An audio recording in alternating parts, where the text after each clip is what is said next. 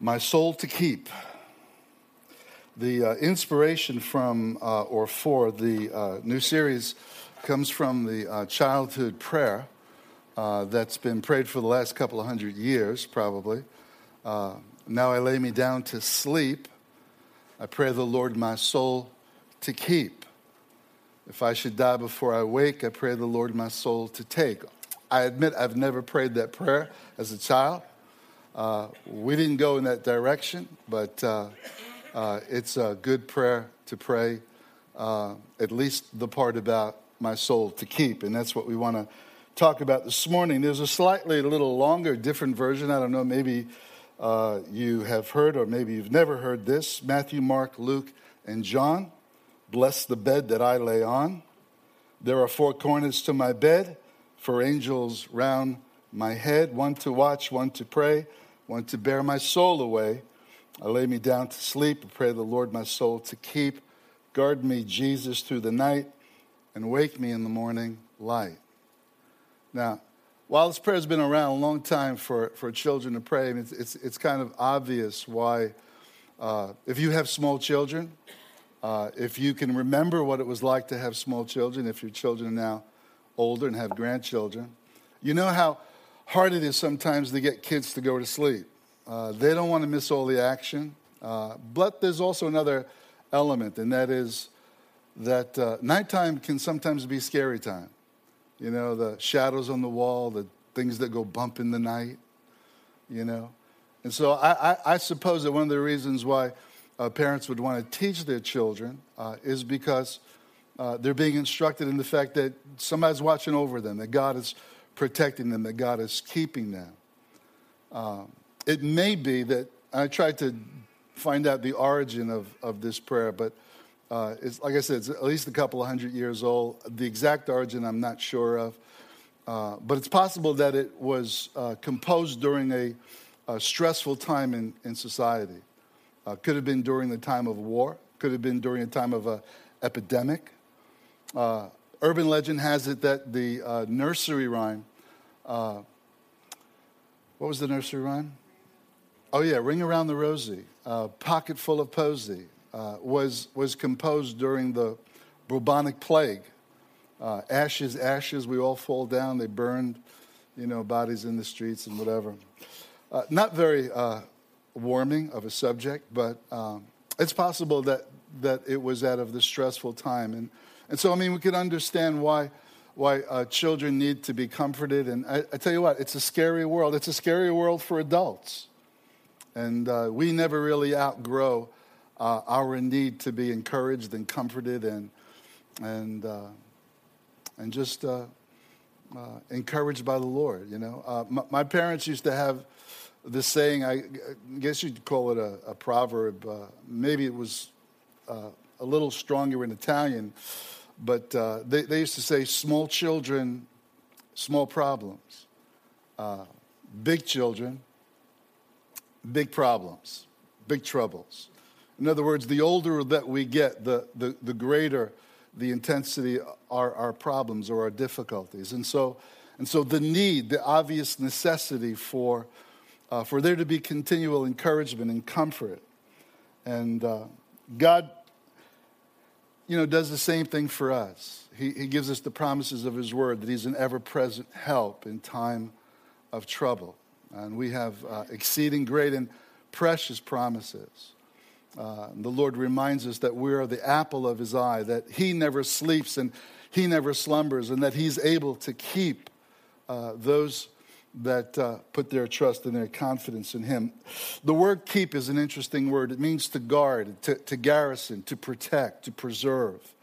The first time that the word is used in Scripture goes along the lines of the law of first mention. The law of first mention is basically that the first time that a subject is brought up, there's generally a running theme that runs throughout the rest of the word. So the first time that the word keep appears in Scripture is in Genesis 2 and verse 5. It's when verse 15. It's when the Lord commissioned Adam to do 2 things. Number 1, to till or to care for the garden. And number 2, to keep it. And in the implication of that is that there was to be guarded and preserved and to be protected from a possible predator. Guard against possible loss. And so the Lord gave Adam a charge and a commission to keep the garden. And as we know, he didn't do a very good job. Didn't turn out very well for him and for us as well. And the dangers that we face on a daily basis, they're real. They're real and they're present dangers. And, if you think about what Jesus said, that the whole world itself is not as valuable as one single soul. Jesus said it like this: what could a man give in exchange for his soul? What will it profit a man if he gains the whole world and loses his soul? And then the second question Jesus asked, which is an obvious answer, or what could a man give in exchange for his soul? And there's absolutely nothing that he can give in exchange for his soul. And so with that in mind, my soul to keep is of great importance for us to dive into and to discover this morning. One of the charges that we presently have is in Proverbs 4:23. It says, keep, that is to guard, to preserve, to protect your heart with all diligence, for out of it springs the issues of life. And that is a responsibility that we've not been relieved from that responsibility. That is something that God requires of us, to guard, to keep, and to protect, and to preserve our heart, for out of it are the issues of life. We're surrounded by enemies, both enemies that are without and enemies that are within. We have an adversary, the scripture's been repeated so many times, who goes about like a roaring lion seeking whom he may devour. But we also have enemies from within, our own souls, or our own old nature wars against us. There was a movie out a number of years ago, it was pretty popular. And I think the title was purposely chosen by the director or the movie makers to kind of shock and to kind of be provocative for the movie-going public. It was called Sleeping with the Enemy. And it was a story about an abusive husband who was abusing his wife, and her quest for freedom from the danger that he posed to her. I have got news for you. We're all sleeping with the enemy. And it's not your spouse I'm talking about. It's you.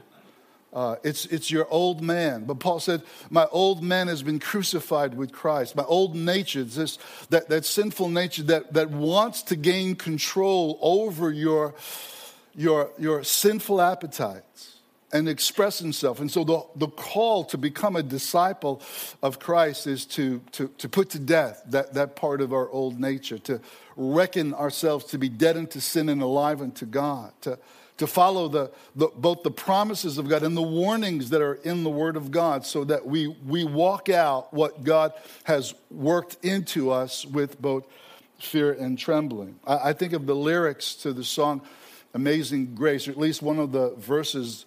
It says, through many dangers, toils, and snares.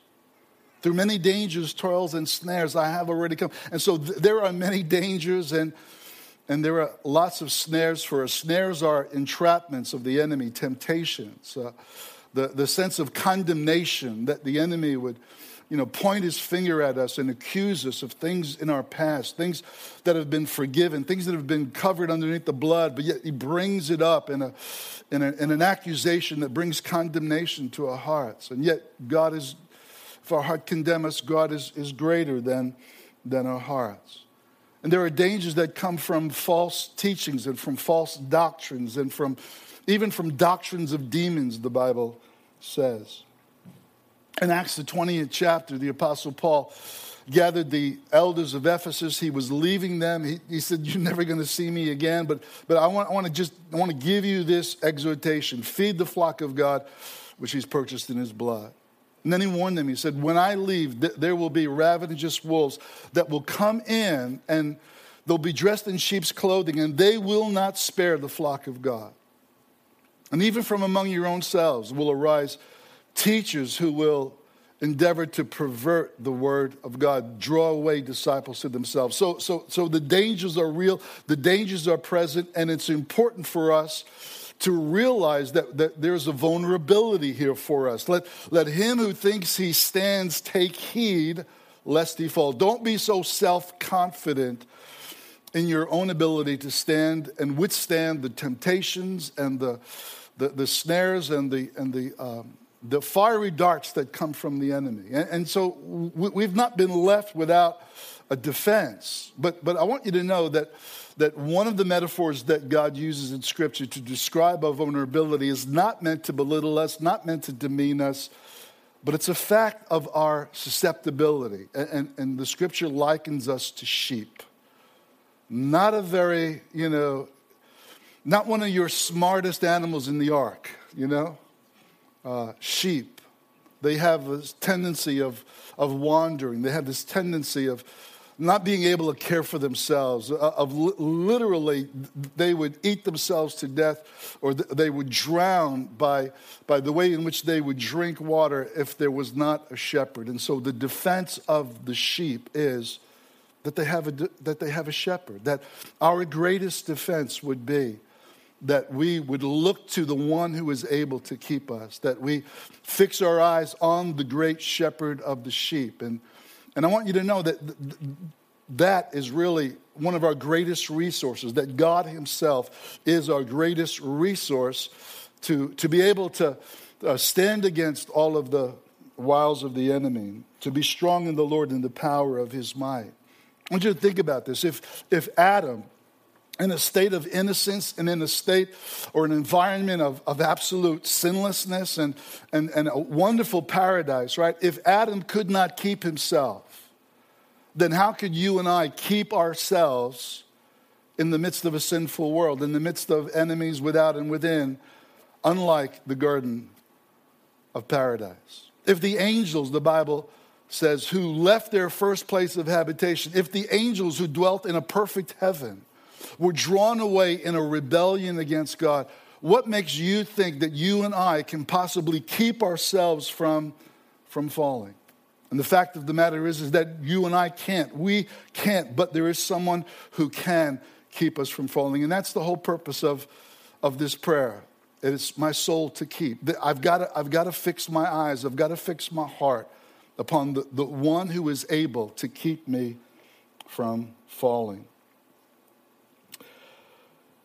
I mentioned some of these things to alert us, because I believe that to be, forewarned is to be forearmed. There's a proverb that also says something similar to that. It says the best offense is a good defense.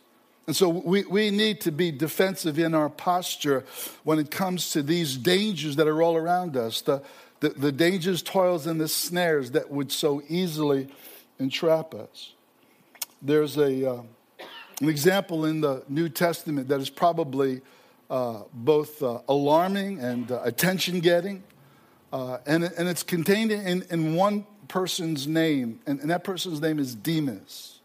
And if you know the story of Demas, Paul mentions Demas 3 times in Scripture. He was a member of the apostolic staff, okay? Like a living word, he could have been a member of the staff. He was a part of Paul's missionary team. I mean, could you imagine, being the one that Paul dictates to write a letter, and then Paul signs his name to it? Could you imagine listening to Paul the apostle, one of the greatest of all believers, preaching messages or witnessing some of the miracles that were associated in the book of Acts with the apostle Paul, when a young man falls out of a window to his death, and then Paul goes down, throws himself on the young man's body and brings him back to life, and you witness all that? So the first 2 times that Demas is mentioned in Scripture, it's just in passing. It's just Demas greets you. He sends his regards to those that were in the church that Paul was writing to. But the last time that Demas is mentioned is frightening. And this is what it says. It says, Demas has forsaken me, having abandoned me, having gone to Thessalonica because he loved this present age. Demas, where did that come from? Demas has been seduced by the love of this world. You know, if Timothy and Silas were probably hearing Paul say that for the first time, they probably would have said something like, man, I never saw that coming. Not Demas, you know. And so I mentioned some of these things not to scare us, but so that we might be forearmed and that we might be having a good offense by having a good defense. See, I believe that to know this, that we're vulnerable, to know that each one of us is vulnerable to temptation, vulnerable to the attacks of the enemy, is to be wise. Is to be what Jesus said, to be as wise as serpents and as innocent or harmless as doves. You see, because I believe that the motivation behind this is so that we would cling to the only one who is able to keep us from falling. The only one who is able to my soul to keep. So we come to this great little book that we're going to look at a couple of verses in the book of Jude. When I read the book of Jude, I mean, it's like there's a field of landmines in the book of Jude. And it's like almost reading a military manual on how to navigate safely through this field of explosives. And so Jude brings up a number of negative things that were taking place. And he gives warnings about certain men, creeps. I call them creeps because he says in one translation, they crept into the church. So they're creeps, right? He says they entered in unaware. They're false in their desire to pervert the gospel. And so we're going to take a look at some of these verses. But I want you to know right up front, verse 1, you know, we have the amazing key, really, and the thing that we need to bear in mind is that in the midst of all of these dangers, in the midst of dangers, toils, and snares, you know, we are not left without hope. We're not left without a Savior who is able to save unto the uttermost. So let's take a look at Jude, and it's only one chapter, and it's a little letter, and it's verse 1. Jude, a servant of Jesus Christ and the brother of James. That's his introduction. To those who have been called, who are loved by God the Father, and are kept by Jesus Christ. Right there in verse 1, we have the key to our security. We have the key to our comfort. We have the key to our encouragement. That we are, number one, we're called. If you're called, then the reason why you're called into the kingdom of God, Jesus said, many are called, but few are chosen. If you are called into the kingdom of God, it is because, number two, you are loved by God the Father. Remember that Jesus did not die in order to make the Father love us. Jesus died because the Father loved us.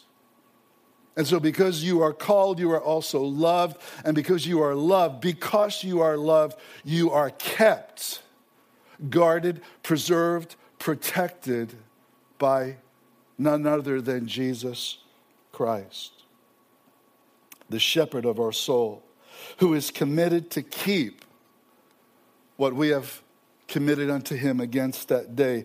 Verse 2 says, mercy, peace, and love be yours in a small measure. No, mercy, peace, and love be yours in abundance. Now that's just not filler, you know. It's not just, you know, here's a salutation, here's a greeting, and let's get to the... No. This is our inheritance. This is what we possess in Christ. We possess mercy. God's not ordained that we should obtain wrath, but that we should receive mercy. And you know what? It's my knowledge of the mercy of God, my experiential knowledge of the mercy of God that keeps me coming to him even when I stumble and when I fall. And it's his peace that keeps my heart when there's shadows in the night and there's things that go bump in the night. It's his peace that passes understanding. It's the God of peace who is present with me. That is such a blessing. It's our inheritance. It's what he has bequeathed to us. And so if you're not enjoying peace this morning, somebody is cheating you out of your inheritance. and it's because you are loved. So he says in verse 3, beloved. Remember, that's the same name by which God calls his son. This is my beloved son. Beloved, although I was very eager to write to you about the salvation we share. You see, I think what Jude is saying here in that sentence is, I really wanted to talk to you about something else. I really wanted to talk to you about positive things, about things that will build you up and things that will encourage you. But out of necessity, he says, I felt I had to write and urge you because this is urgency. This is really serious. The dangers that we face are present and they're real.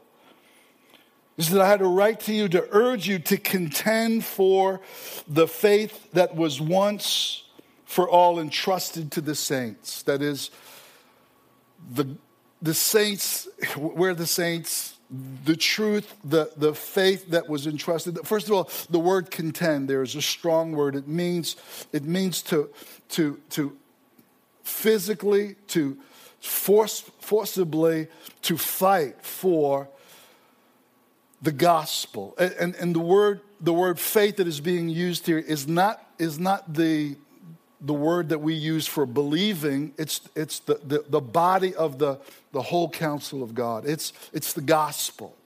And so Jude is saying that we need to contend for the gospel. There's no way that we can compromise on the gospel that has been delivered to us, that we must stand and contend for it. Because, he says in verse 4, certain men whose condemnation was written a long time ago have secretly slipped in among you. They are godless men who change the grace of God into a license for immorality and deny Jesus Christ, our only sovereign and Lord. Certain men have crept in. When the devil sought to destroy the church through persecution, the church, what happened? It grew, it multiplied. But when the enemy of our souls sought to join the church, he sought to pervert it from the inside. I mean, there's a reason why they called it the Dark Ages. Because the enemy sowed tares among the wheat. And as a result of that, great was the damage. And so he says these godless men changed the grace of God. Most are familiar with the word lasciviousness. The word lasciviousness, this is a good translation. It is a license to sin. In other words, they were teaching, they were instructing. It's okay, live any way you want in the flesh because it doesn't really matter because of the grace of God. Because of the grace of God, we can sin with immunity. We can sin and it's okay because God forgives us. Rather than teaching that by the grace of God teaches us to be free from the power of sin. The grace of God instructs us to deny ungodliness and worldly desires. And so they were attempting to pervert the truth of the gospel. And so Jude cites a couple of examples. I don't have the time to go through them all. He mentions Cain, who went the way of Cain, and also mentions Balaam out of the Old Testament, and also he mentions Korah, who led the children of Israel in a rebellion in the wilderness. And these three are mentioned, that these spirits, the spirits of these men, are also leading men in rebellion and leading away from the way of God. And so he says in verse 12, these men are blemishes at your love feast. In other words, when you're gathering together for community, they're eating with you without even the slightest qualm. Shepherds who only feed themselves. They are clouds without rain, blown along by the wind, trees without fruit, uprooted, twice dead. They are wild waves of the sea, foaming up their shame, wandering stars for whom the blackest darkness has been reserved forever. Jude, please tell me how you really feel. You know, I tell you what, Jude could never be accused of being PC, politically correct, or of being seeker-friendly. You know, Jude is going to tell it the way it is because the souls of men are at stake. what is so important. If a man can't give the world in exchange for his soul, then how important is your soul and my soul to God? Remember that in the midst of all this, remember the first verse, that to those whom God's called, to those whom God has also loved, he's also kept by the power of Jesus. And the way really that Jude is going to end this letter, having brought us safely through this minefield of explosives, he bursts into this unabashed praise for Jesus. And I want you to look at this at the end of the letter. He says in verse 24, he says, now to him, that is to Jesus, who is able to keep you from falling and to present you before his glorious presence without fault, with exceeding joy. And then he bursts into, in that 25th verse, of praise to Jesus, of glory and majesty and power and authority, for now and forevermore, for Jesus. You know, this is called the doxology, but simply put, it is the spirit that cannot contain the amount of praise that we offer to the one who is able to keep us from falling. And see, what this verse really, what Jude is taking us to is to draw us behind the screen of this life and into the very presence of eternity, where he is able to present us without fault for eternity, without blemish, without wrinkle, without spot. We are faultless before his presence, and that brings exceeding joy to us. Who is competent for my soul to keep? Jesus is competent. I love this quote from Sam Storms. He says, the basis for our security and salvation is not ultimately our righteousness or obedience, but God's promise, God's power, God's purpose, and most of all, God's passionate love for us in Christ. I love that. His passionate love for us in Christ. If you're not feeling, enjoying, living in the love of Jesus Christ this morning, it's probably because you are living in your emotions. You're living in the circumstances that kind of dictate your emotions. And you go up and you go down, and you go up and you go down. We've got a thermostat on the back wall that's programmable. We programmed it to be at a certain temperature by this time today. But there's also a button on there called the hold button. It prevents it from going up and it prevents it from going down. It will stay that temperature when we put it on hold. I believe that there needs to be a hold button for us, that we won't be up and down, we won't be moody, we won't be emotional. And I believe it is when we fix our hearts upon the fixed word of God that does not change. Heaven and earth shall pass away, but my word, his promises, that is what we must bank upon. And that's why we can be unshakable, always abounding in the work of the Lord. Remember what he said, Proverbs 4:23, guard your hearts, keep your hearts with all diligence, for out of the issues of life. Did I read the whole thing? I think I stopped in the middle of that. This is what Sam Storms completed the sentence. He says, God is committed to preserving us in faith, for if we were to stumble as so to fully and finally fall away, God stands more to lose than we do. That is an amazing statement.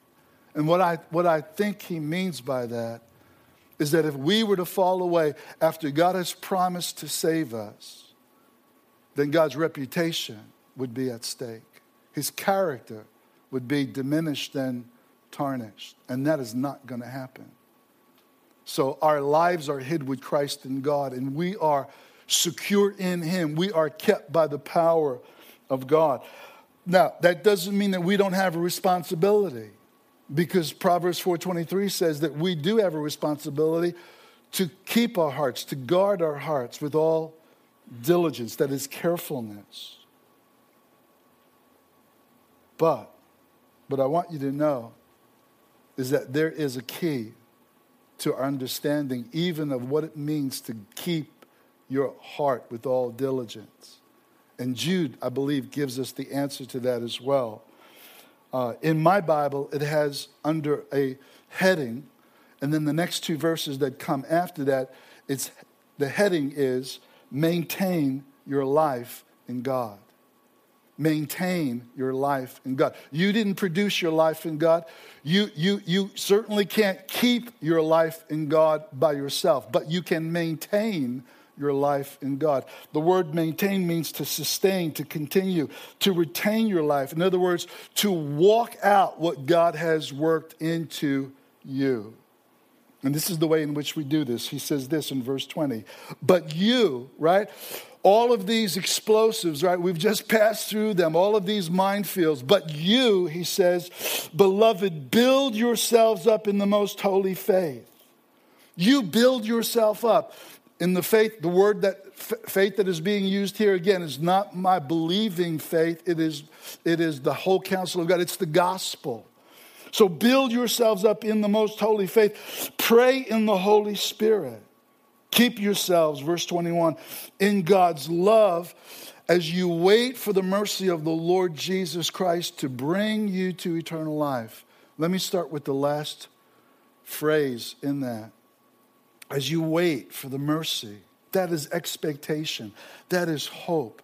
That is for me to live my life with the anticipation that I will obtain mercy. I am looking unto God for mercy, not for wrath. And then he says this, build yourselves up in the gospel, love the gospel, know the gospel.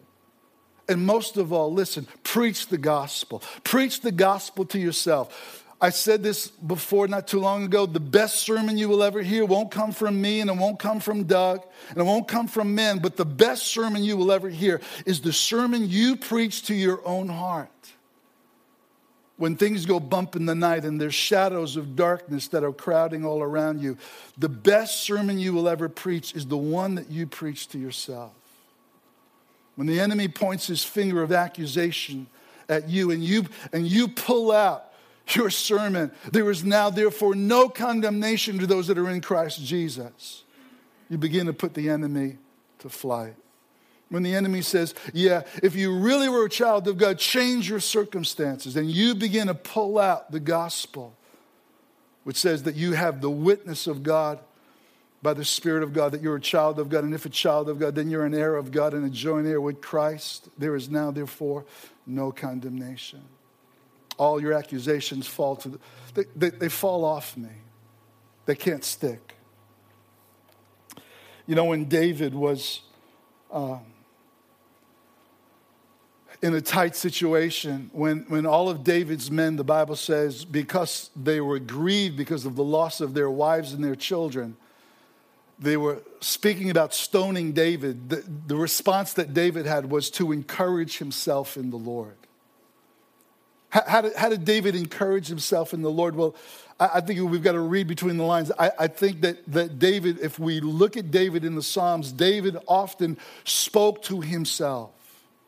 He said in one place, bless the Lord, O my soul, and all that's within me. Forget none of his benefits. And then he lists about 7 different ways in which God has blessed him and enlarged him. And not only him, but also us. He said, why are you so downcast, O my soul? Put your hope in God. David preached to himself. And we need to take the promises of God and the promises that we've had prophetically over our life, and we need to speak them to ourselves.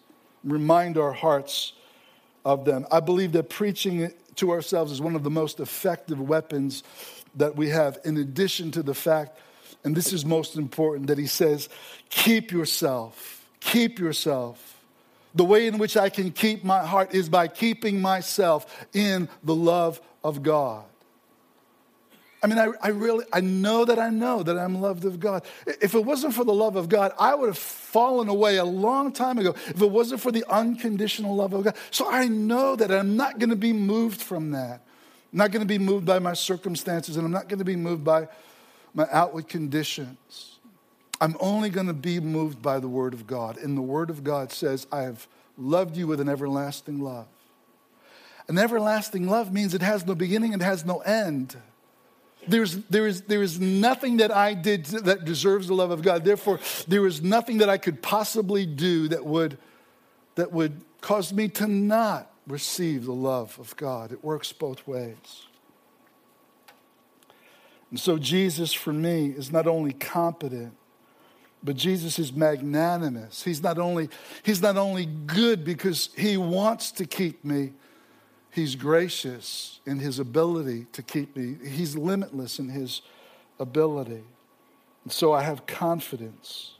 And this is what I want you to walk away with this morning. My soul to keep is completely based upon the ability of the Son of God. My soul to keep is completely based upon the ability of the Son of God. Now, my responsibility, we'll kind of recap that, is to build myself up in the gospel, to love the gospel, to preach the gospel to myself, to keep myself in the love of God, to be wise, to know that there's a vulnerability for my soul and your soul, that we're not going to think that we stand simply in our own strength, but if we're going to be strong at all, it's got to be because we're strong in the Lord and the power of his might, not our own.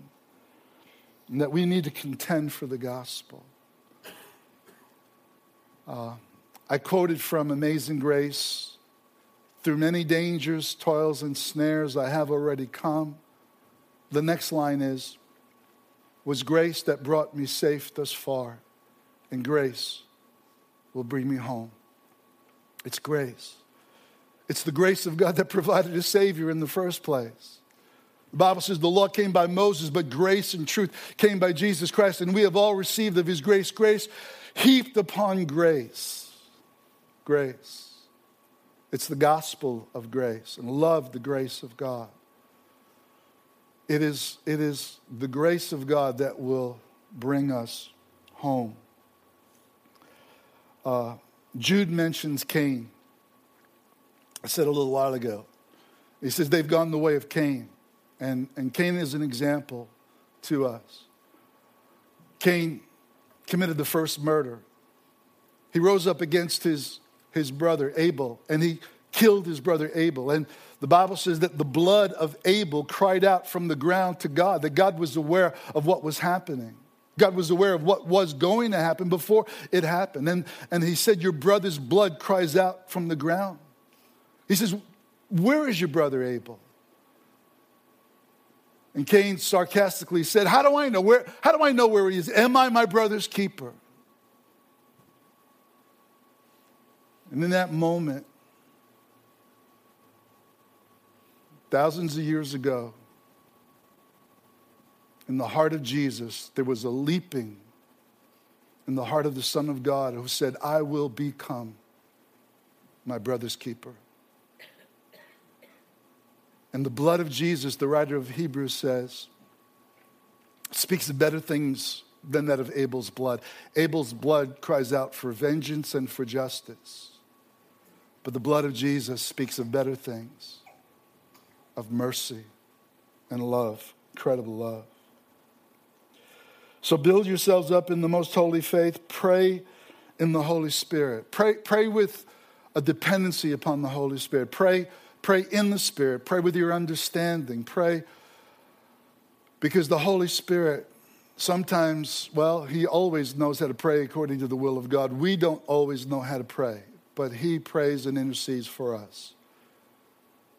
I am dependent upon the Spirit of God as you are, to lead us, to guide us.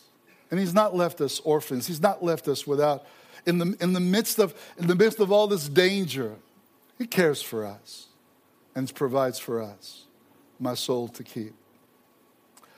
At the end of a message like this, what do we need? What do we need to do to leave here? I think the heart's cry ought to be, man, I gotta know this Jesus more. I have to have a greater understanding, a greater revelation of this Jesus. So let's pray. Like a mighty storm, stir within my soul. Like a rushing wind, Jesus, breathe within. Lord, have your way. Lord, have your way. There are those in the book of Jude that he mentions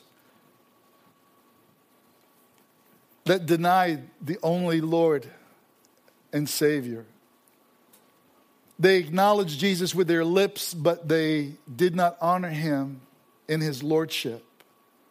So, Father, we are not like that. We want to honor the Son of God this morning with our hearts and with our lives. And that's our prayer this morning, God, that we would learn of you, that you would reveal to us the Son of God in a greater dimension, that we want to know you, Lord, so that we might surrender all to you, that we might submit to you in the fear and in the admonition of the Lord, to grow in grace and in the knowledge of Jesus. That's our heart's passion, oh God, Lord, here in this place. So as we just come to this place, Lord God, I pray that you would just light a fire in us, light a passion in us, that we would be as passionate about serving you as you are passionate about loving us.